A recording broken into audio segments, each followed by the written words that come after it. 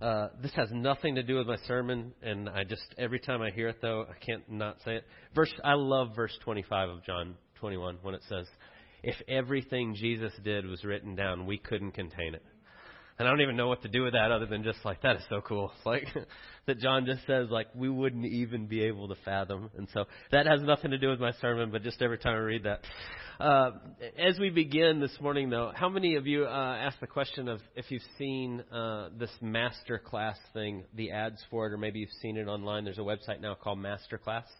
And you can go on this website, and what it is you buy a subscription for the year, and there's all these people that are basically masters at what they do that then teach a class on it. And so kind of their tagline is you're getting access to people that you maybe normally wouldn't have access to, that are brilliant at what they do and in their field. And so we got a subscription to it for Christmas this year because my boys wanted to watch the one where Steph Curry teaches basketball, if you know who Steph Curry is, the MVP in the NBA, and my kids love him. And so they watch this, and he teaches you how to shoot and what to do and dribble and all these things. I got it because I wanted to watch Frank Gehry talk about architecture. If you know who Frank Gehry is, he's a very famous architect, and he teaches you about design and all sorts. That Martin Scorsese teaches one on filmmaking, and so it's like all these people, they're kind of the very top of what they do, teaching you on how they do what they do. And it's very fascinating to watch someone who's truly a master that spent their life in this field kind of showing you how they do what they do. And so I've really enjoyed watching those and kind of watching some of it with the boys as far as the basketball one. But I was thinking about those classes and then thinking about how every time Jesus opens his mouth, it's a master class on what he's talking about. That when we started this series, we're about to wrap up next week on this series where we've been going chronologically through the life of Jesus and looking at these things. When we started at the very beginning in John 1 where it says Jesus is the Logos, we said that Jesus is truth embodied. And that when Jesus speaks, we're hearing the reality of how things are. And so anything he touches on is the truth. It's exactly as it is. But this morning, as we come to the end of John, and we're in John chapter 21 here, I see this in a lot of ways as a master class on what discipleship looks like.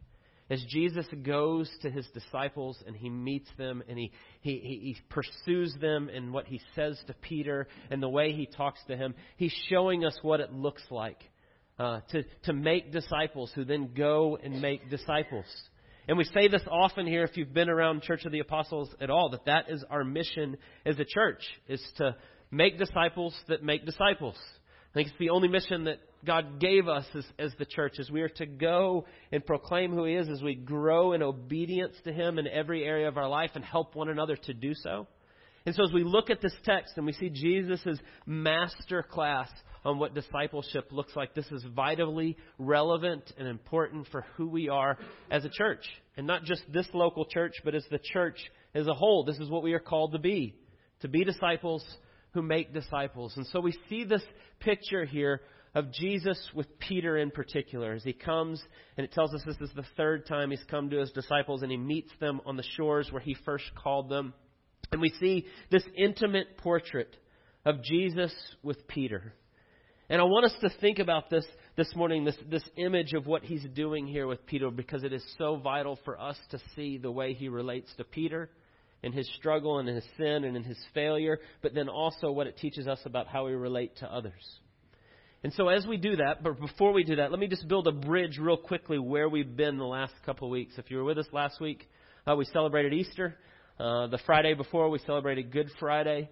And so the way all that lays out is on Thursday night before Jesus is crucified, he goes to the upper room with his disciples, and he spends time with them, and they share the Passover meal, and he institutes the Lord's Supper, and he's teaching them about the Holy Spirit and what's about to happen and how he's going to take him away. And in that time, he tells them that the shepherd is going to be struck and all the sheep are going to scatter. He says, you're all going to take off. You're going to leave me. And Peter, as he normally does, goes, I will never do that. Right? And he even says, like, the rest of these guys may do that, but I will never leave you. I will lay down my life. There's no way, Jesus. And that's kind of the way Peter is. He always jumps in there and says what he's thinking. And Jesus turns to him and says, actually, you're going to deny me 3 times before the day's over. And he tells Peter, and so after that scene, they go out. Jesus is arrested. His sham of a trial takes place. and then Friday morning he's crucified. But in that trial scene, the Gospels tell us that Peter was following from a distance. And he was watching it unfold, and he does deny Jesus 3 times just as he tells him. And so then Jesus is crucified, resurrection on Sunday as they find the empty tomb, which we celebrated last week. And then Jesus appears to his disciples over a period of 40 days, and then he ascends. And we'll look at that next week. We'll finish next week with the ascension of Jesus, the last thing he says before he ascends to the Father. But where we sit now is probably 2 weeks, somewhere in the middle of that, as Jesus is now in these post-resurrection coming to them, coming to the disciples and teaching them and showing them kind of what all has taken place and what it means. And so this episode here is helpful for us growing as disciples, but also in making disciples. And the reason I say that, or a big part of the reason I say that, is I think Jesus shows us what it looks like to lead someone through repentance. As he comes to Peter and he meets him in the midst of his failure and his shame and his guilt and his struggle, and Jesus comes to him. You know, the life of a disciple is one of continual repentance. I don't know if you've thought about that. Maybe you've heard that before. But to be a follower of Jesus that's growing in obedience in every area of our life, beginning to see everything through the lens of the gospel, is going to be a life of continual repentance. Repentance means to change one's mind, to turn from the way I was thinking and turn towards God and begin to follow Him. And so every area of our life and our heart is continually having to go through this process as Jesus brings us from one degree of glory to another. And so it's always going to look like this. It's always going to be this life of continual repentance. The Bible talks about this over and over. Be transformed by the renewal of your mind. Take every thought captive. Continue to bring these things back to who you now are in Jesus and what that looks like. And so what happens day to day is the circumstances of my life and my sinfulness and my flesh, and these things pop up, and I want to go back to walking in a way that is opposite of what God's calling me to. But when His Word comes to bear on that, I turn and I take those thoughts captive and I turn back to Him and I repent and I continue to follow Him. And so our life is going to be one of continual repentance. And so when we look at a passage where Jesus is walking Peter through what that looks like, it is vitally relevant for us in every day of our life of seeking to follow Jesus.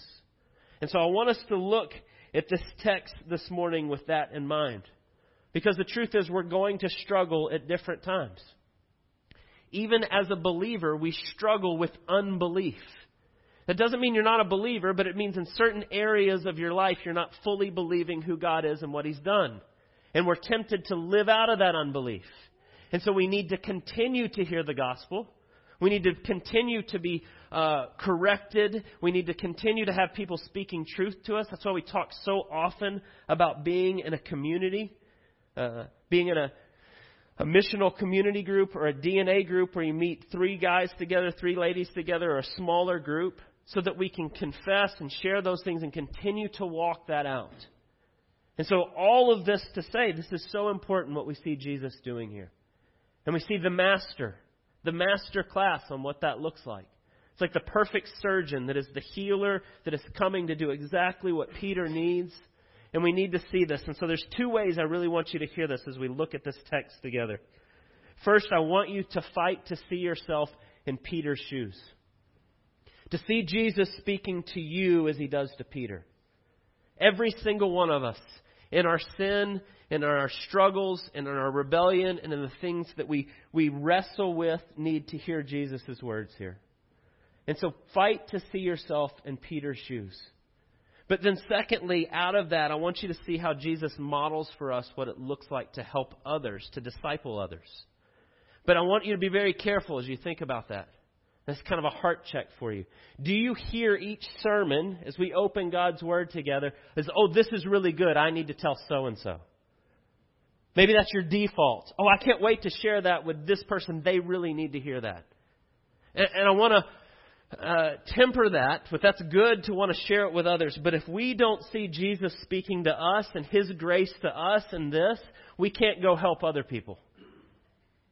If we're not receiving the grace of Jesus and basking in who He is and what He's done for us, we're going to be no good to helping others. We're not going to be making disciples, not of Jesus anyway. And so we want to make sure that we hear what God is saying to you, and then how does that work to help others in that. So let's look at this story together in John chapter 21. And so you see right at the beginning of the chapter that Peter says, let's go fishing. And they say, okay, we'll go with you. And they go back to right where we saw these guys starting as we're introduced to them 3 years prior. They're fishermen, and they kind of go back to their thing, and I think they're wrestling with a lot about what their calling looks like and what they're supposed to be. They've heard the good news that Jesus is resurrected. He's beginning to explain and teach to them, but they're still wrestling with what that looks like. And so here they are back in their boat fishing. And it says, as they were fishing, that Jesus comes up and He stood on the shore and He's waiting for them, and they haven't caught anything, and He tells them to move their nets. Move it to the other side of the boat, just like He did way back when they first met Him. And so they do. And they hear this voice from the shore telling them to try the other side, so they do it, and immediately they catch a huge thing of fish. And it says John, as they saw it and he saw what was happening, said, it's Jesus. He's there. And Peter, like he always does, is the first to hit the water. Right? Peter jumps, pulls his shirt off, goes flying in, takes off. Doesn't wait on anybody. We still see Peter making great, big, huge kind of Peter gestures. I'll be the first in the water. I'll be the first to get to him. I'm going. And he does. And he gets there. But then notice what it says in verse 9. When they got out on land, they saw a charcoal fire in place, and fish laid out on it and bread. Jesus said to them, bring some of the fish that you've just caught. And so Simon Peter went aboard and hauled the net ashore full of large fish, 153 of them. And although there were so many, the net was not torn. And Jesus said to them, come and have breakfast. And I want you to notice just the beautiful picture that we see here, the intimacy of our Savior, that He comes and He seeks these guys out and He fixes breakfast for them. And He comes to see them where they are and meet them in the midst of their need. And even in Peter and his struggle of what he'd gone through, his denying Jesus, his running away from Him, all of these things that no doubt he was struggling with. And so I want you to think about that beautiful picture of Jesus meeting them where they are and fixing them breakfast. And there He is with the fire laid out. Can you imagine? Jesus there fixing a meal for you? And serving you in this way. The God of the universe is there cooking your breakfast. I bet it was pretty good. I would bet He didn't burn anything. But there it is as they come to have breakfast. And then look at as He begins to deal with Peter, verse 15. When they had finished breakfast, Jesus said to Simon Peter, Simon, son of John, do you love me more than these? And he said to Him, yes, Lord, you know that I love you. And He said to him, feed my lambs. He said to him a second time, Simon, son of John, do you love me? And He said to him, yes, Lord, you know that I love you. And He said to him, tend my sheep. He said to him a third time, Simon, son of John, do you love me? And Peter was grieved because He said to him a third time, do you love me? And He said to him, Lord, you know everything, and you know that I love you. And Jesus said to him, feed my sheep. And I want you to get the picture here of what Jesus is doing as we think about discipleship, repentance, what this looks like. If you flash back to what happened on the night that Jesus was, His trial took place, and then the following morning as He's crucified. In John chapter 18, it says this, now Simon Peter was standing and warming himself. And so they said to him, you also are not one of His disciples, are you? And he denied it and said, I am not. And one of the servants of the high priest, a relative of the man whose ear Peter had cut off, asked, did I not see you in the garden with him? And Peter again denied it, and at once the rooster crowed. And in Luke's gospel it adds, and then the Lord turned and looked at Peter, and He went out and wept bitterly. And so Luke says that right as he says this, the rooster crows, and Jesus locks eyes with him and looks at him. And this is as Jesus is in the middle of His trial, as they're spitting on Him and punching Him, and they're drawing Him out, and this is Peter going, I don't know Him. I don't know what you're talking about. And 3 times he does that. As he's around the fire, standing there warming himself. Now I want you to get the scene. What's happening here? Jesus builds a fire. He comes and meets Peter there. He makes breakfast for him. After breakfast, he asks them 3 times. And if you go back to the night before, the Thursday night in the upper room, when Jesus says the shepherd will be struck and all the sheep will scatter. And Peter goes, they might do that, but I won't. And so I want you to think about the questions that Jesus asks. Why he asked 3 times. Why he starts with, in the first one, Simon, son of John, do you love me more than these? Do you see what he's doing? Simon, do you love me? Do you love me? He's taking him back. And he's bringing him face to face with his sin and his pride and his arrogance and the way that he's dealt with these things, and he's bringing it to light. And Jesus is showing him what it looks like to face his sin head on and to see it. So often in our discipleship, we can kind of lay aside or we can gloss over sin. Or we can start to shade it to where it's really not that bad. Or the wickedness in our heart is very good at making excuses for our own sin. We're really good at acting like, oh, well, it's not that big of a deal. Or we talk about it in very generic terms. Instead of naming the sin and what it is and it leading to confession, oftentimes we skip that step because it's uncomfortable. And we don't want to go there. And so oftentimes we'll be good at saying and making excuses for the things that we do or we say or the way we respond. We lose our temper and yell at our kids and you say, well, but I told them 5 times before. Or we maybe do the same thing with our spouse or our coworker. We use cutting words, or we're sarcastic and we're ugly, or we say things and we go, yeah, but I was just kidding. And we're really good at making excuses for our sin. But the truth is, the things that come out of our heart in those moments, whether we were provoked or whether it's I've told my kids 5 times and now I'm screaming and losing my temper, whatever comes out was already there, was already in my heart. It's just in those moments and in those circumstances, what's in my heart gets revealed. And what gets revealed is I'm a sinful, broken person. And so the first thing I want you to see here is Jesus goes right at Peter's sin. And he brings it into the light. And he directly asks Peter 3 times. And Peter's grieved and he's struggling with it, but Jesus doesn't let him off. And he's not doing it to beat him up, but he's doing it to bring true gospel repentance. And the first step that we need to see is confession of sin, of bringing those things into the light. 1 John 1:9 says that if we confess our sins, he is faithful and just to forgive us of our sins and cleanse us from all unrighteousness.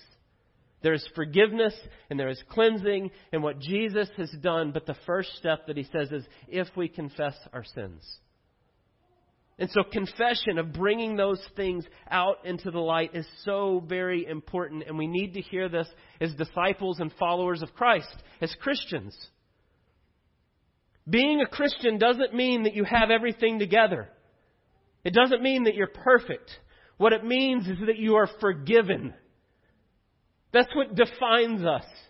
Who we are in light of what Jesus has done. We are sinful, broken people. And we desperately need the grace of God. But that first step in truly going forward and following Him in every area of our life is to be able to say and confess the things that are there. Not to hide them. In 1 John it talks about bringing things into the light. Things that are in the darkness can't be in the light.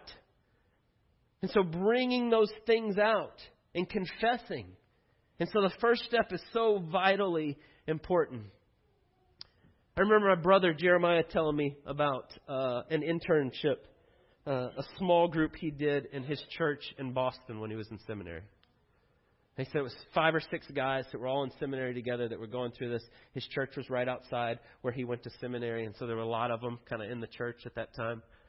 And he said we'd meet with our pastor, Matt, once a month. And he said the first thing he would do every month, he said we'd come in and we'd sit down and he'd confess. He said you'd walk in and he'd just start telling you everything in his heart and what he was dealing with and what he was struggling with. And he said he'd lay it all out on the table. And he said it was so uncomfortable. It was hard. Like this guy's just lay everything out there. He said, but still to this day, what I learned from my pastor, Matt, Jeremiah was telling me, was that he desperately needed Jesus every single day. He said, that's the one thing that stands out of all the things he taught me, is he would confess, and he would do it because he wanted that to be out of his life. And he wanted to lay those things out there. And so the first step when we start to think about what this looks like, of discipleship and a life of continual repentance, is we have to be willing to confess our sin. It tells us in Scripture to confess our sin one to another. And so we need to have people in our life. That's why if you go outside on the wall to the fellowship hall, and it talks about disciples who make disciples. And then it says, going deeper and deeper with fewer and fewer. You need a small group of people in your life that you can confess, that can then speak the gospel back to you. We have to have that if we're truly going to grow in the way Jesus calls us to. And so the first thing you see here with Peter is he brings these things out. Do you love me, Peter? Do you love me? Do you love me? He goes right to those. Do you love me more than these? He asks him 3 times around the fire. He's showing him. But the second thing I want you to see as we begin to think about, and before I even move on, as important as that is, as you start to think about how you do this with other people, I just want to remind you that it's Jesus that pursues Peter here. That it's Jesus that shows up, that's on the shore, that's cooked the breakfast, that's waiting for Peter, who denied him, who said he didn't know him, who left him at his deepest and darkest moment and fled. But Jesus is the one that pursues him. Right? In our thinking, Jesus could have just folded his arms and gone, you know what? I'm going to wait until Peter comes and apologizes. I'm right here. But that's not who God is. Thankfully, that's not what the gospel is. God is so gracious that he continues to pursue us in all things.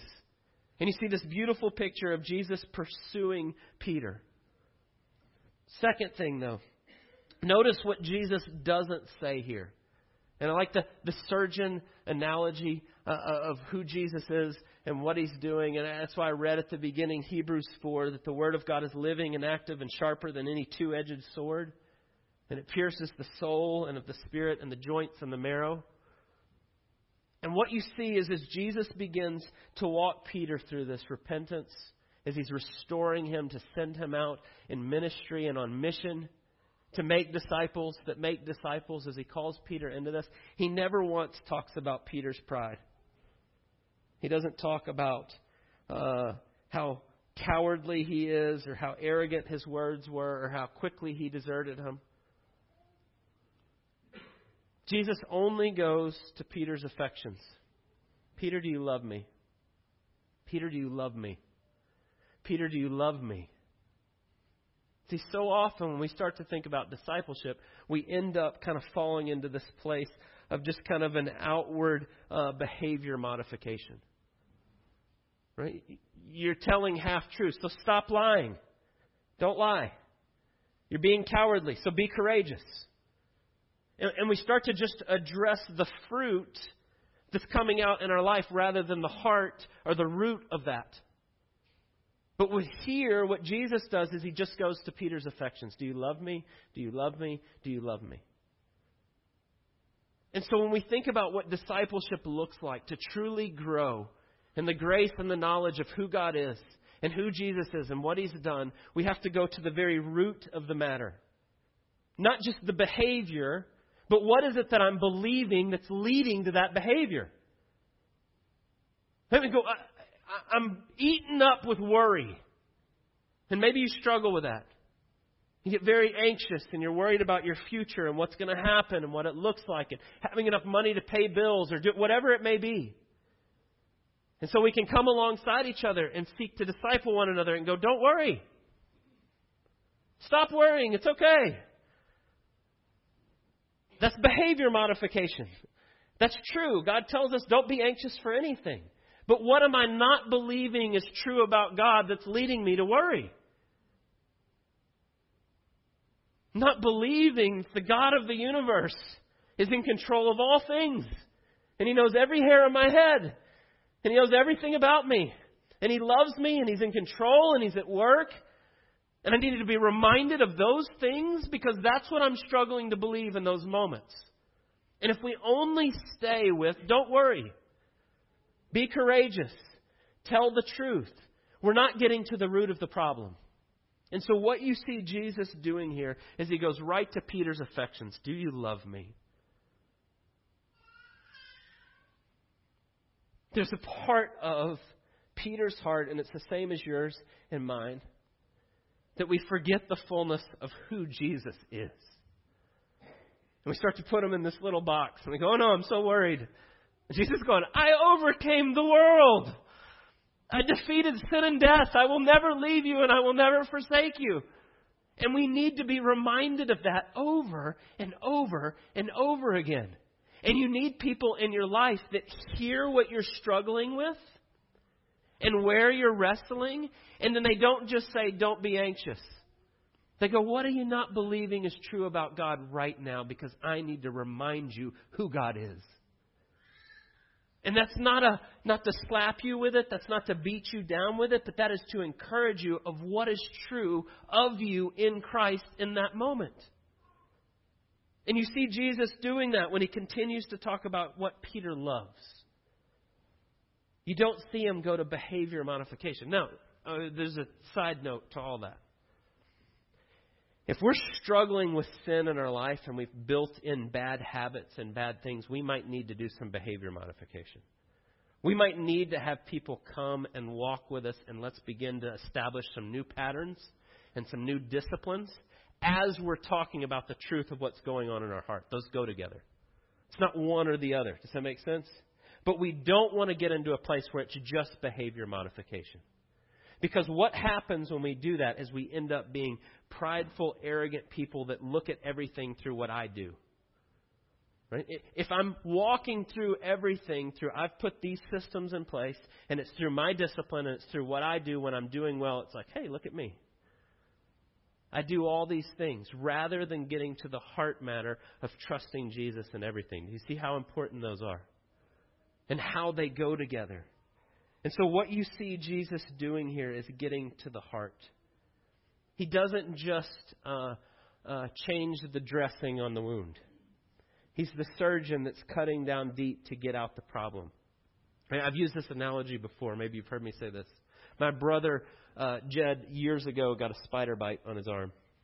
And it was red and kind of hurting. And so he put some Neosporin on it and put a Band-Aid on it. He didn't know it was a spider bite, to his credit. He didn't know. 3 days later, he takes the Band-Aid off, his arm's killing, and now it's this big around. It's like, whoa. And he goes to the doctor, and they're like, you got bit by a poisonous spider, and your arm is being eaten. And so they had to dig all of that out to fix the problem, and then pack it, and then put it back, right? And so when we go to behavior modification, just don't do this, and we don't address the issue underneath the sin, what's going on in our heart, it's like putting a Band-Aid on the poison.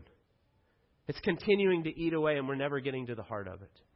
And so what Jesus is doing here when he's asking Peter about, do you love me, Peter? Do you love me? He's getting to his heart's affections, not just the fruit of what comes out of not trusting him. And so that's the second thing when we think about gospel repentance. We confess our sin, but then we go to the root of the issue, not just the surface. But then the last thing when we start to think about how true heart change comes, as we get to the heart of all that, the sin under the sin, and it starts to come out, and we see where we're not trusting Jesus, that's where we meet Jesus in the midst of gospel repentance, and that's where the gospel can come to bear.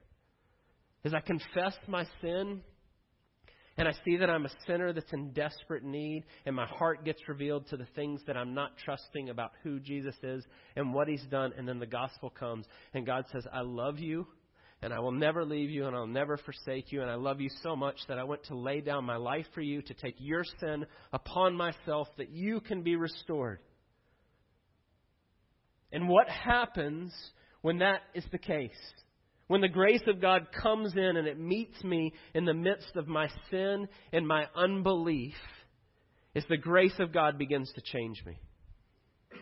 When I begin to see the glory of who Jesus is and what he's done for me, that's where change happens. And here's the problem.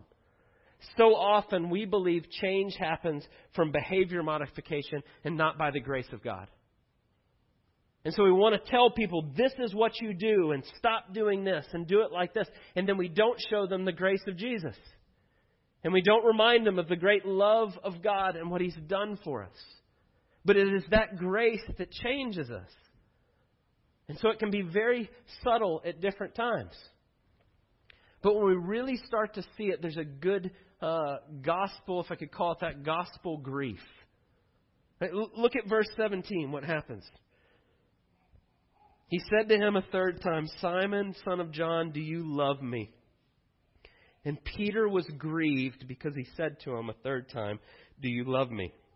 And he said, Lord, you know everything, and you know that I love you. And Jesus said to him, feed my sheep. Now, I want you to think about the difference between a good grief and a true gospel grief. Right? Or a poor grief that's not helpful. Sometimes we can be grieved if someone calls us on our sin because it's like, oh no, I got found out, and this is embarrassing. And our pride gets wounded, and our heart, the way people perceive us, we don't like the way they perceive us, and so we don't like that. And so we might be grieved by that feeling. You follow what I mean? For example, I went and played, this was a couple years ago. I was playing basketball with guys I've played basketball with for years. And in the middle of a game, guys are arguing, and I got into an argument with a guy, and it was not a good look, all right? So I'm confessing as your pastor, I was a jerk when I was playing basketball, right? Very competitive, and I get into it, and it's kind of ugly. And afterwards, a couple of games later, went and apologized to the guy. We were fine. We got along, and I left. But for 2 days, I was so upset. I was like, I can't believe I blew it like that. I can't believe I acted that way. I can't believe I got so mad over a game. And I was going through all these things in my head. And I was really grieved by it. But what happened is I really stopped and I thought about it. It was so clear to me. All of a sudden, it was by God's grace that He's showing you. I was grieved because of what they might think of me. They know I'm a pastor. And there's the pastor acting like a jerk when he's playing basketball. And I was upset what they were looking at me and what they thought. And God, in His infinite mercy, showed me that. He said, you're not grieved because you're making a mockery of my name. You're grieved because of what people think of you.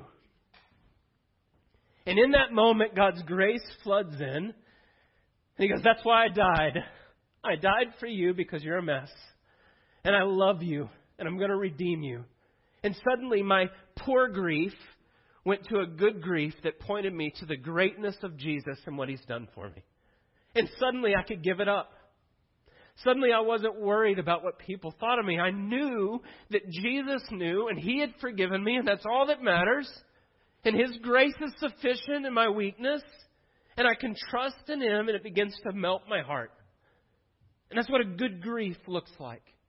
That it points us to what Jesus has done and who He is and how He's forgiven us, and that you are loved completely and totally and fully in what Christ has done and nothing else. But we don't get there when we hide our sin. We don't get there when we don't have people speaking the truth to our heart and where we're struggling. We need to hear the truth of the gospel in all things. And when that happens, our identity begins to change. It is no longer about me and my performance, but it's about Jesus and what He's done and His great grace for me in my life. And it begins to change the way I say things. It changes your pride. Instead of, look, I'm a pretty good person, it's I'm a mess, but God is good and He is gracious and He meets me in the middle of it. And I want you to think about what happens here with Peter. Peter was a go-getter. I'm going to jump out and be the first out of the boat. I'm the first one to make the statement. I'm the first one to say everything, right? Says a lot of dumb things. But he has a zeal for God. And he's so excited to tell people. And God was going to use that. But you see God working even in Peter's failure. He denies Jesus 3 times. And I think this was a great humbling thing in his life. And then Jesus comes and He says, do you love me? Do you love me? Do you love me? And He restores him. And then He says, great, go feed my sheep. You follow me and you go make disciples. And through that understanding of who God is and what He's done for him and the great grace of Jesus in his life, Peter went out and helped lead the church in the gospel to the ends of the earth. He went on to lay his life down as he followed Jesus. It says that in verse 18. Right? Jesus says to him, the day is going to come where they're going to take you where you don't want to go, and they're going to stretch your hands out. And he's talking about, John says, he said that so that he's telling him about how he would die. Peter was crucified. Crucified for being and bearing witness to who Jesus is. The guy who denied Jesus 3 times because he wanted to save his own behind, then goes and lays down his life proclaiming the gospel to the ends of the earth. And the reason is because he saw the grace of who Jesus is and what he had done for him. And that's at the heart of everything that we're called to be his disciples. And so we have to confess, bring the heart of what's going on, but then see the glory of Jesus and his forgiveness to meet our need. So let's pray. Lord, we thank you for the glorious good news of the gospel. We thank you that you meet us in the midst of our sin, that you continue to show us that you love us, that you care for us, that you're at work in all ways and all things. I pray that you would help us to rest in our identity in you, that we would find the freedom to be able to speak the truth in love to one another, that we'd be quick to confess our sin, to repent and turn to you in all things, and that you would be glorified in our lives and in our discipleship in this church and in this body, that you would just continue to draw us to be more and more like you in all things, that we would spread your glory to all places. We pray all of it in Jesus' name. Amen.